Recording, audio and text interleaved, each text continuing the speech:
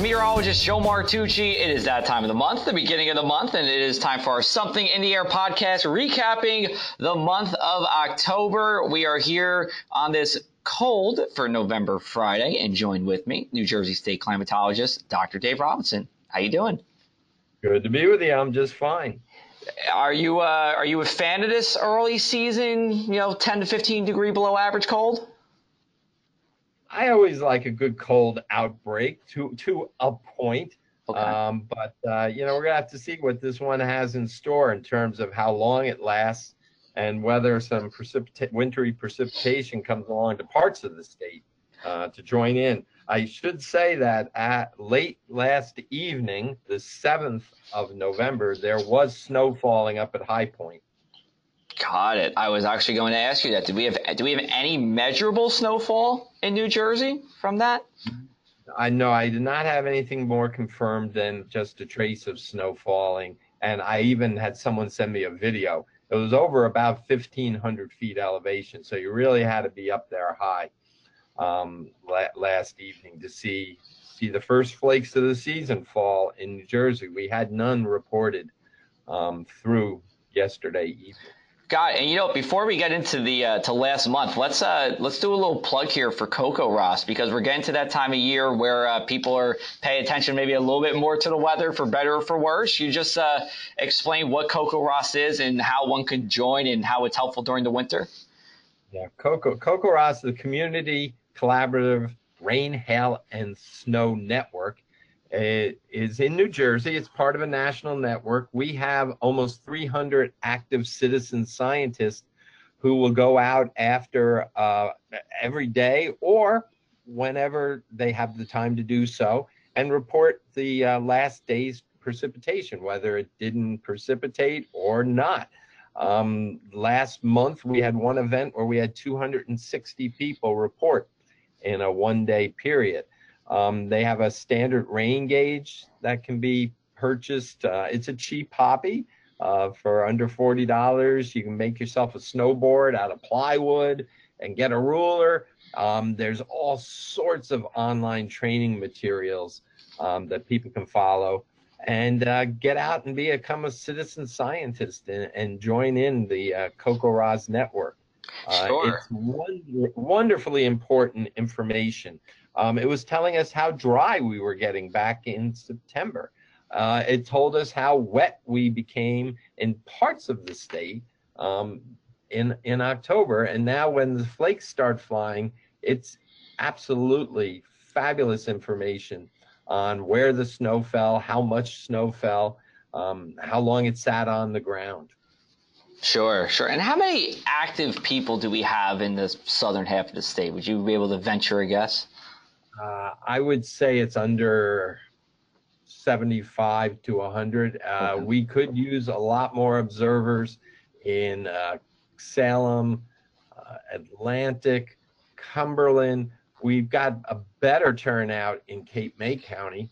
Quite a few down in Cape May, so kudos to them. And kudos to everyone. But the southern half of the state has fewer than parts of the northern part of the state. Big counties, Monmouth County, Morris County, Somerset County, there just seems to be a hotbed of interest in those locations. But we really would like to see more people from the south. Now, granted, it's less densely populated in the southern part of the state, so we need a stronger percentage of the population turnout down there. Yeah, and our Fred Akers, who I know you know, is the Atlantic County rep. That's correct. Atlantic County, correct?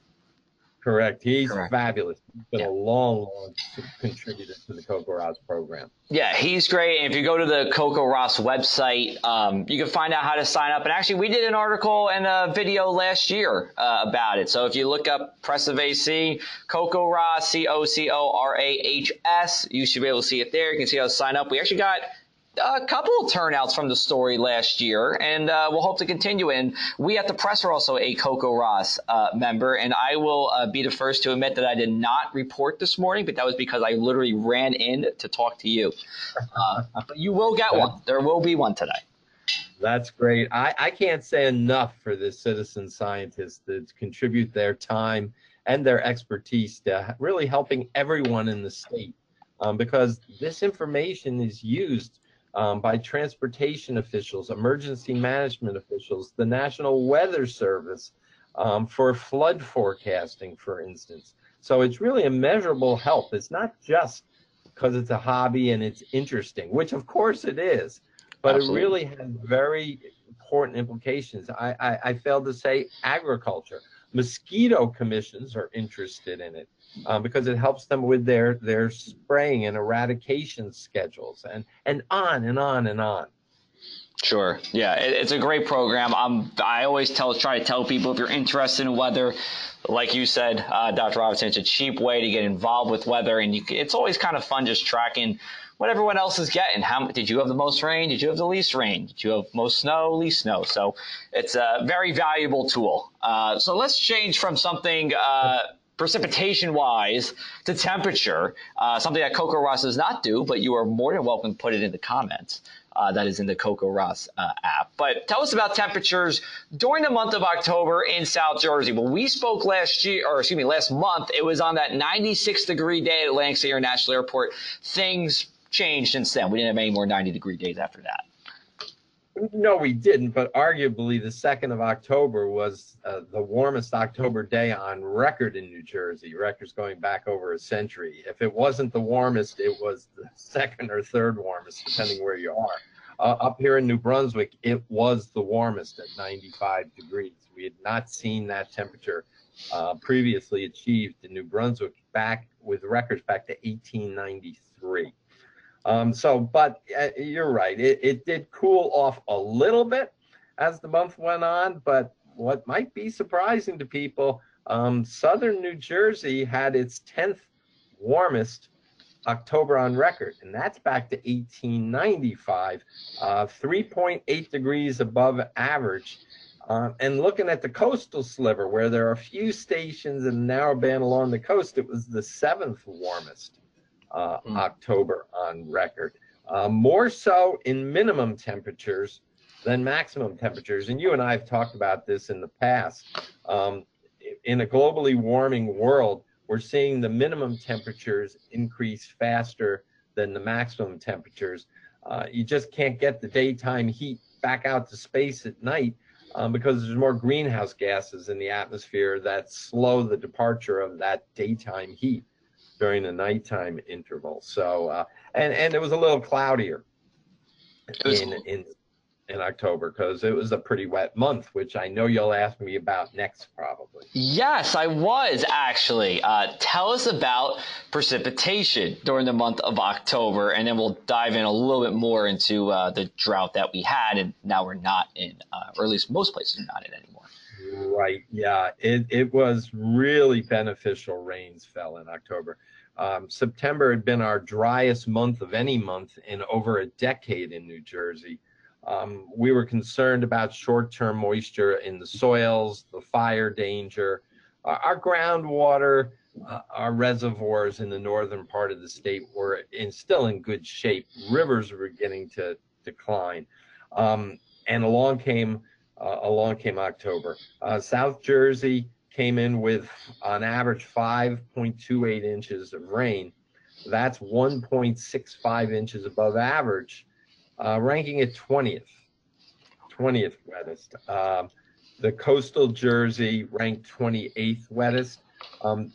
South Jersey was the driest part of the state, particularly Cape May County, the lower portion of Cape May County, and even more specifics in October.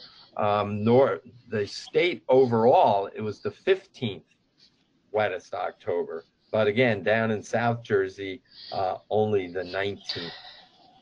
Could you say that the Cape May bubble was at it again?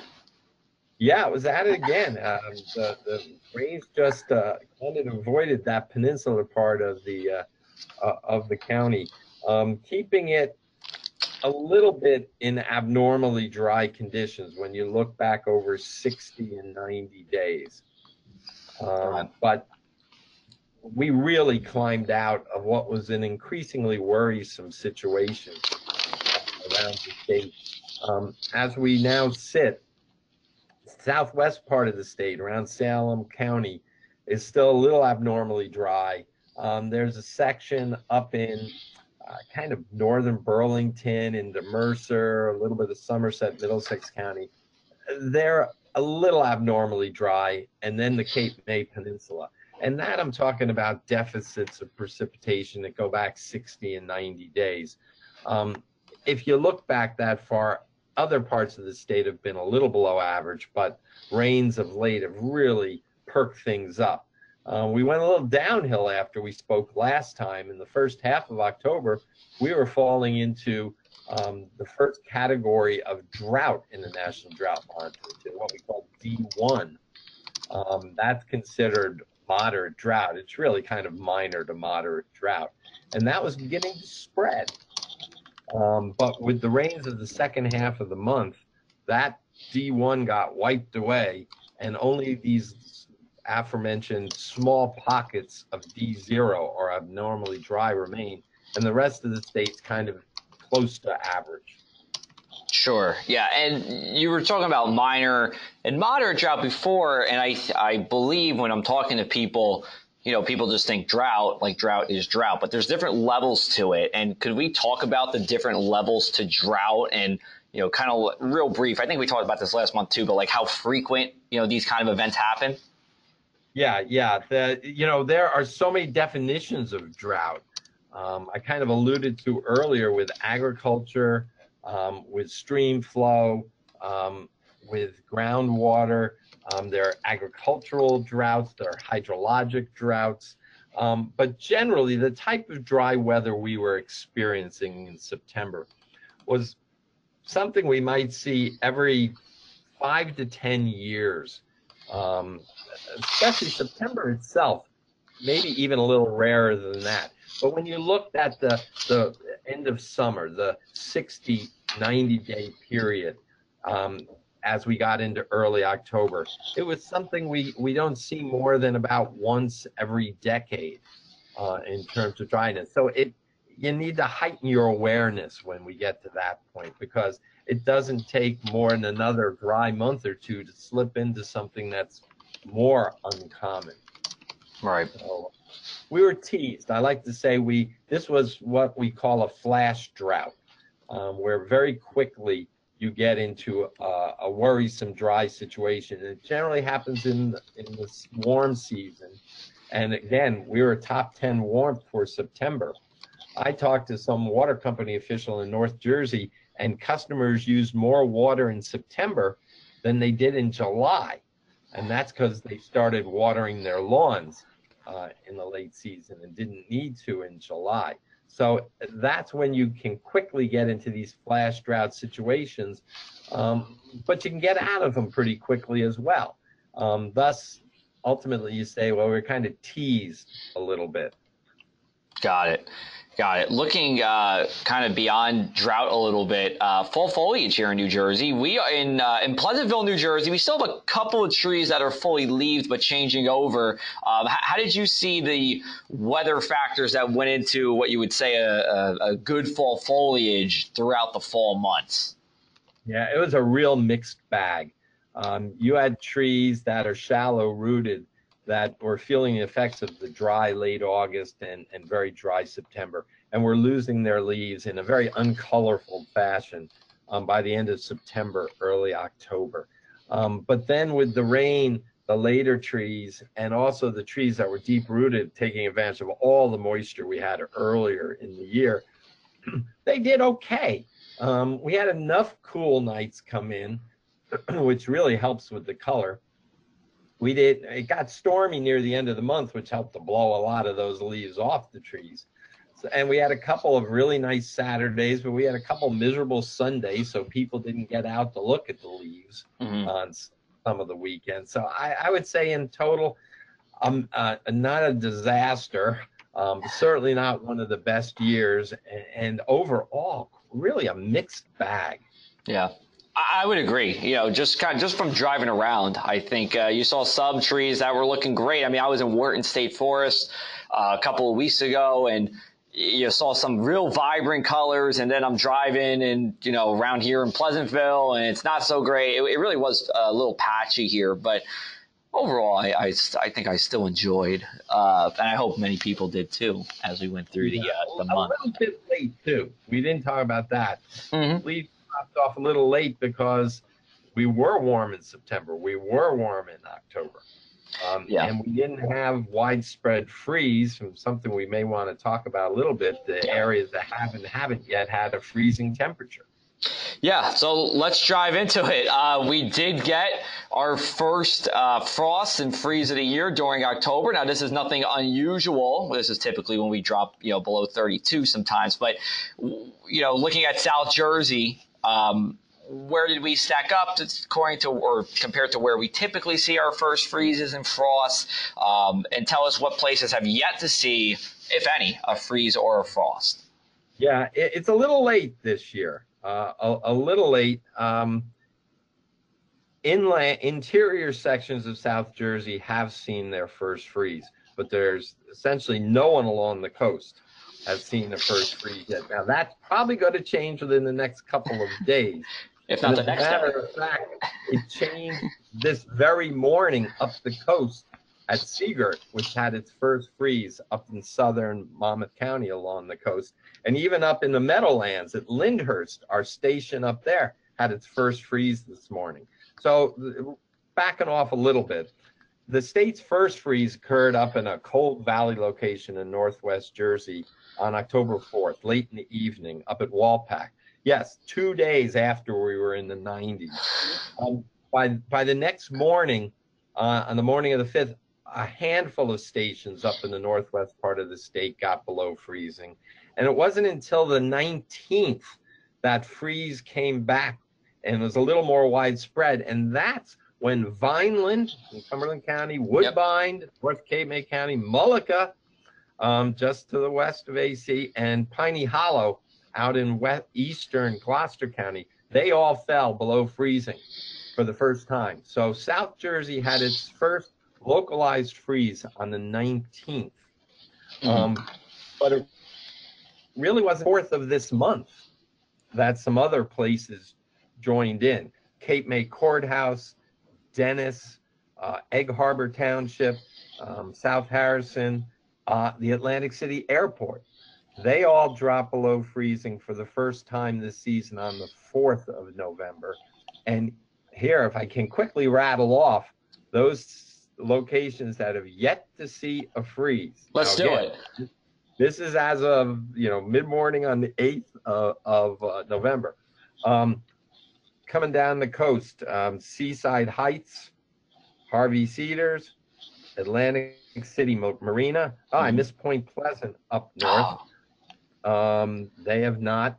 I'm just looking at my list. Along the Delaware Bay coast, Bivalve, Fortescue, Lower Alloways Creek Township. None of those coastal regions have gotten below freezing yet. Nor have some urban areas up north, the hearts of Newark. Jersey City, our station at Liberty State Park, did fall below freezing on the 4th. But as you can see, there's still, a fair bit of coastal New Jersey has not seen the first freeze. They've only gotten into the mid-30s range. So that doesn't mean they haven't seen frost, because, we're talking about temperatures measured in a screen enclosure about 5 to 6 feet above the surface.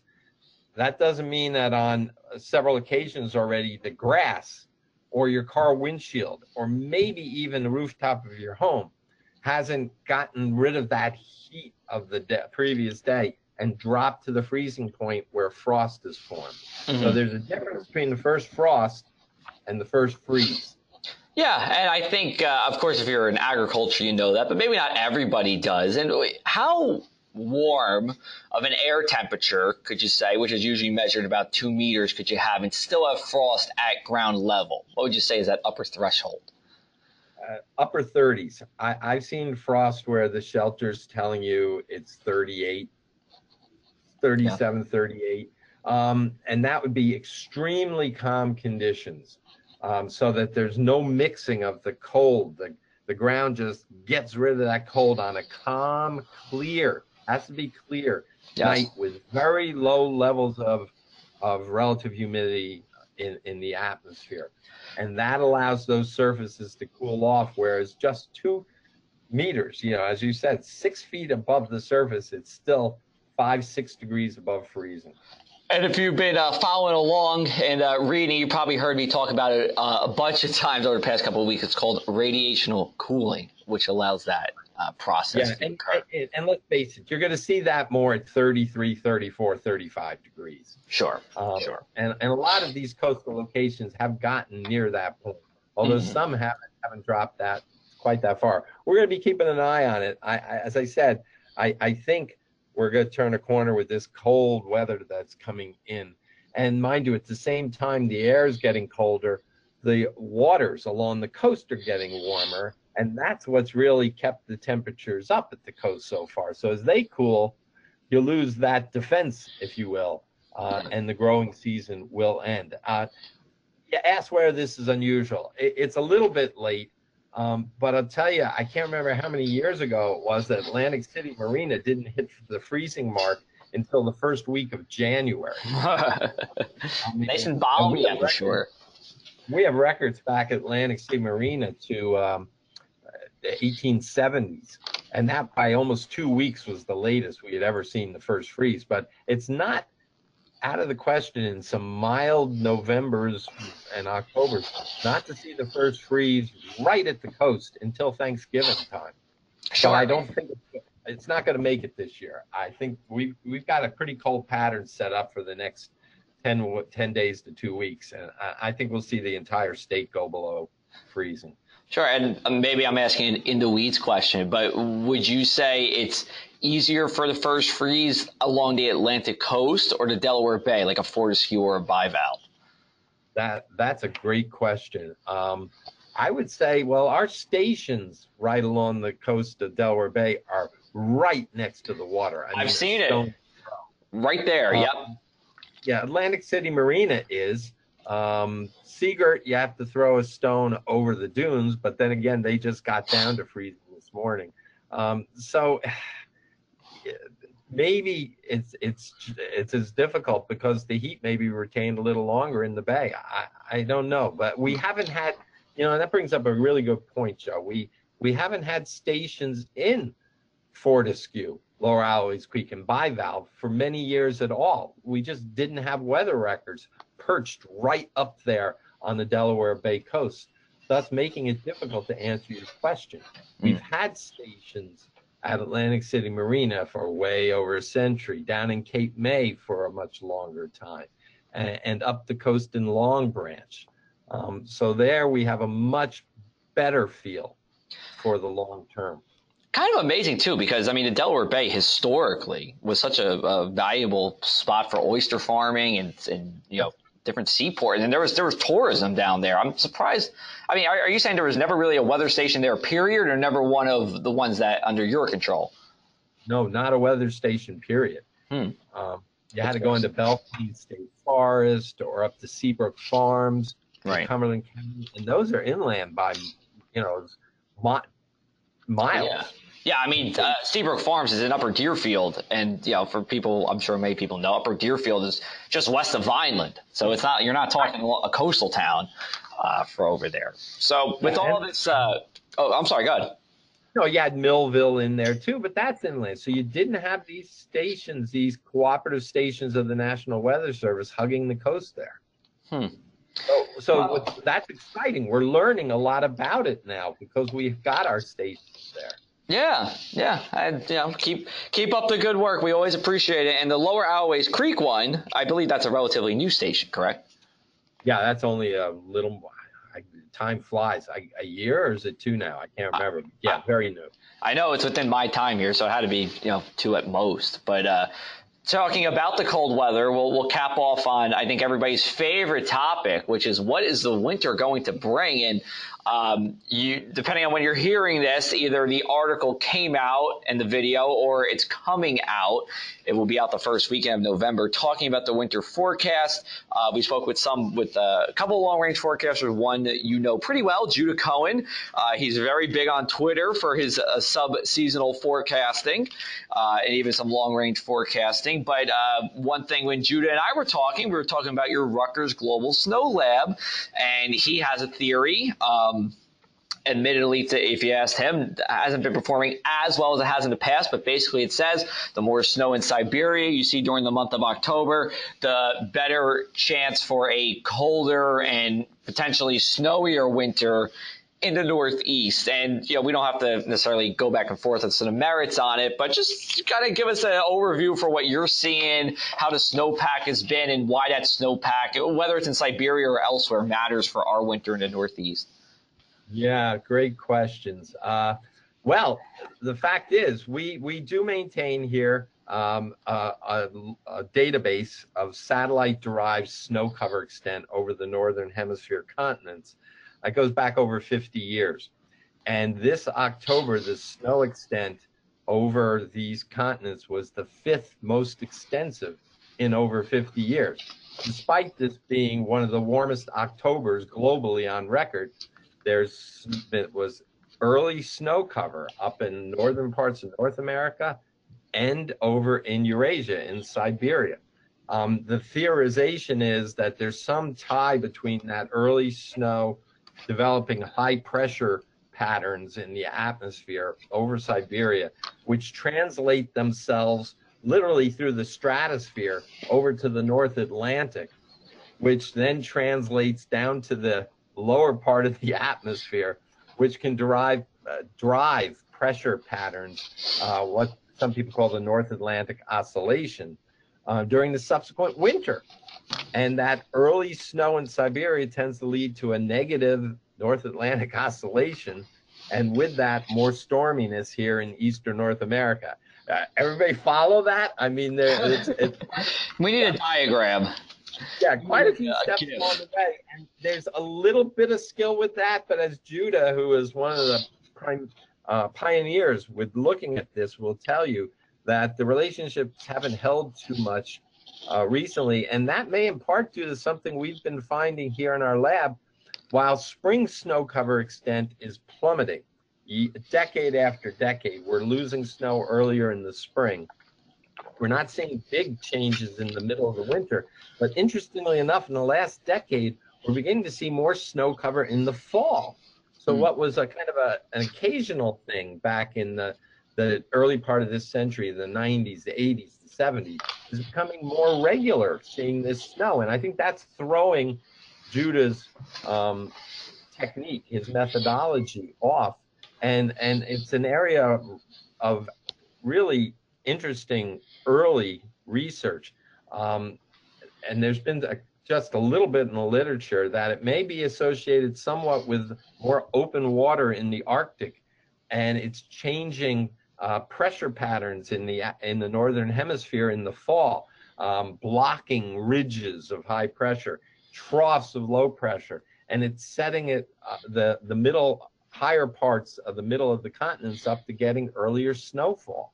It may be a little milder than in the past, but it's still cold enough to snow, and we're feeding moisture into these areas. So it's really interesting research, cutting edge research, just beginning to be recognized. So that's one little tool that some extended forecasters use. More commonly you see them use things like whether there's an El Nino event or a La Nina event in the tropical Pacific. And the fact is there's neither. We're kind of what we call ENSO neutral right now. And frankly, that diminishes the skill.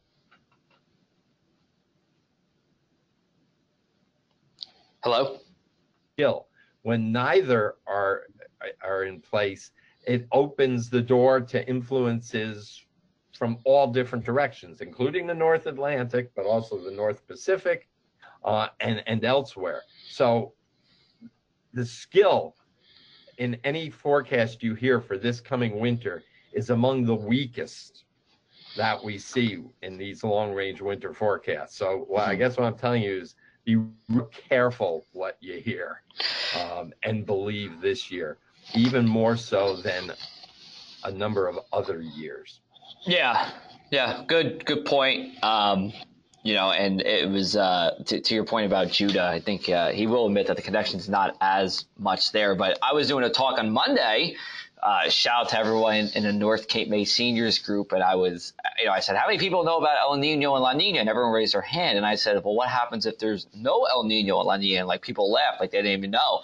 So yes, there are times where you don't necessarily have to have either or, and it does make it, as you said, more confusing. Although I will say, when I spoke with our WeatherWorks long-range meteorologist, he was feeling pretty good based on analogs from other years. However, of course, a winter forecast isn't a day-by-day forecast. It is a generality, and there's some days where you may see a storm. If you get one storm and there's 20 inches of snow, well, was it really an above-average winter? I think that's another question. Maybe we'll have to dive into another time. But we can talk about long range because, frankly, there's very limited scale in New Jersey for any long range forecasting. Mm-hmm. So if anyone's real confident in their winter outlook, I suggest they look again.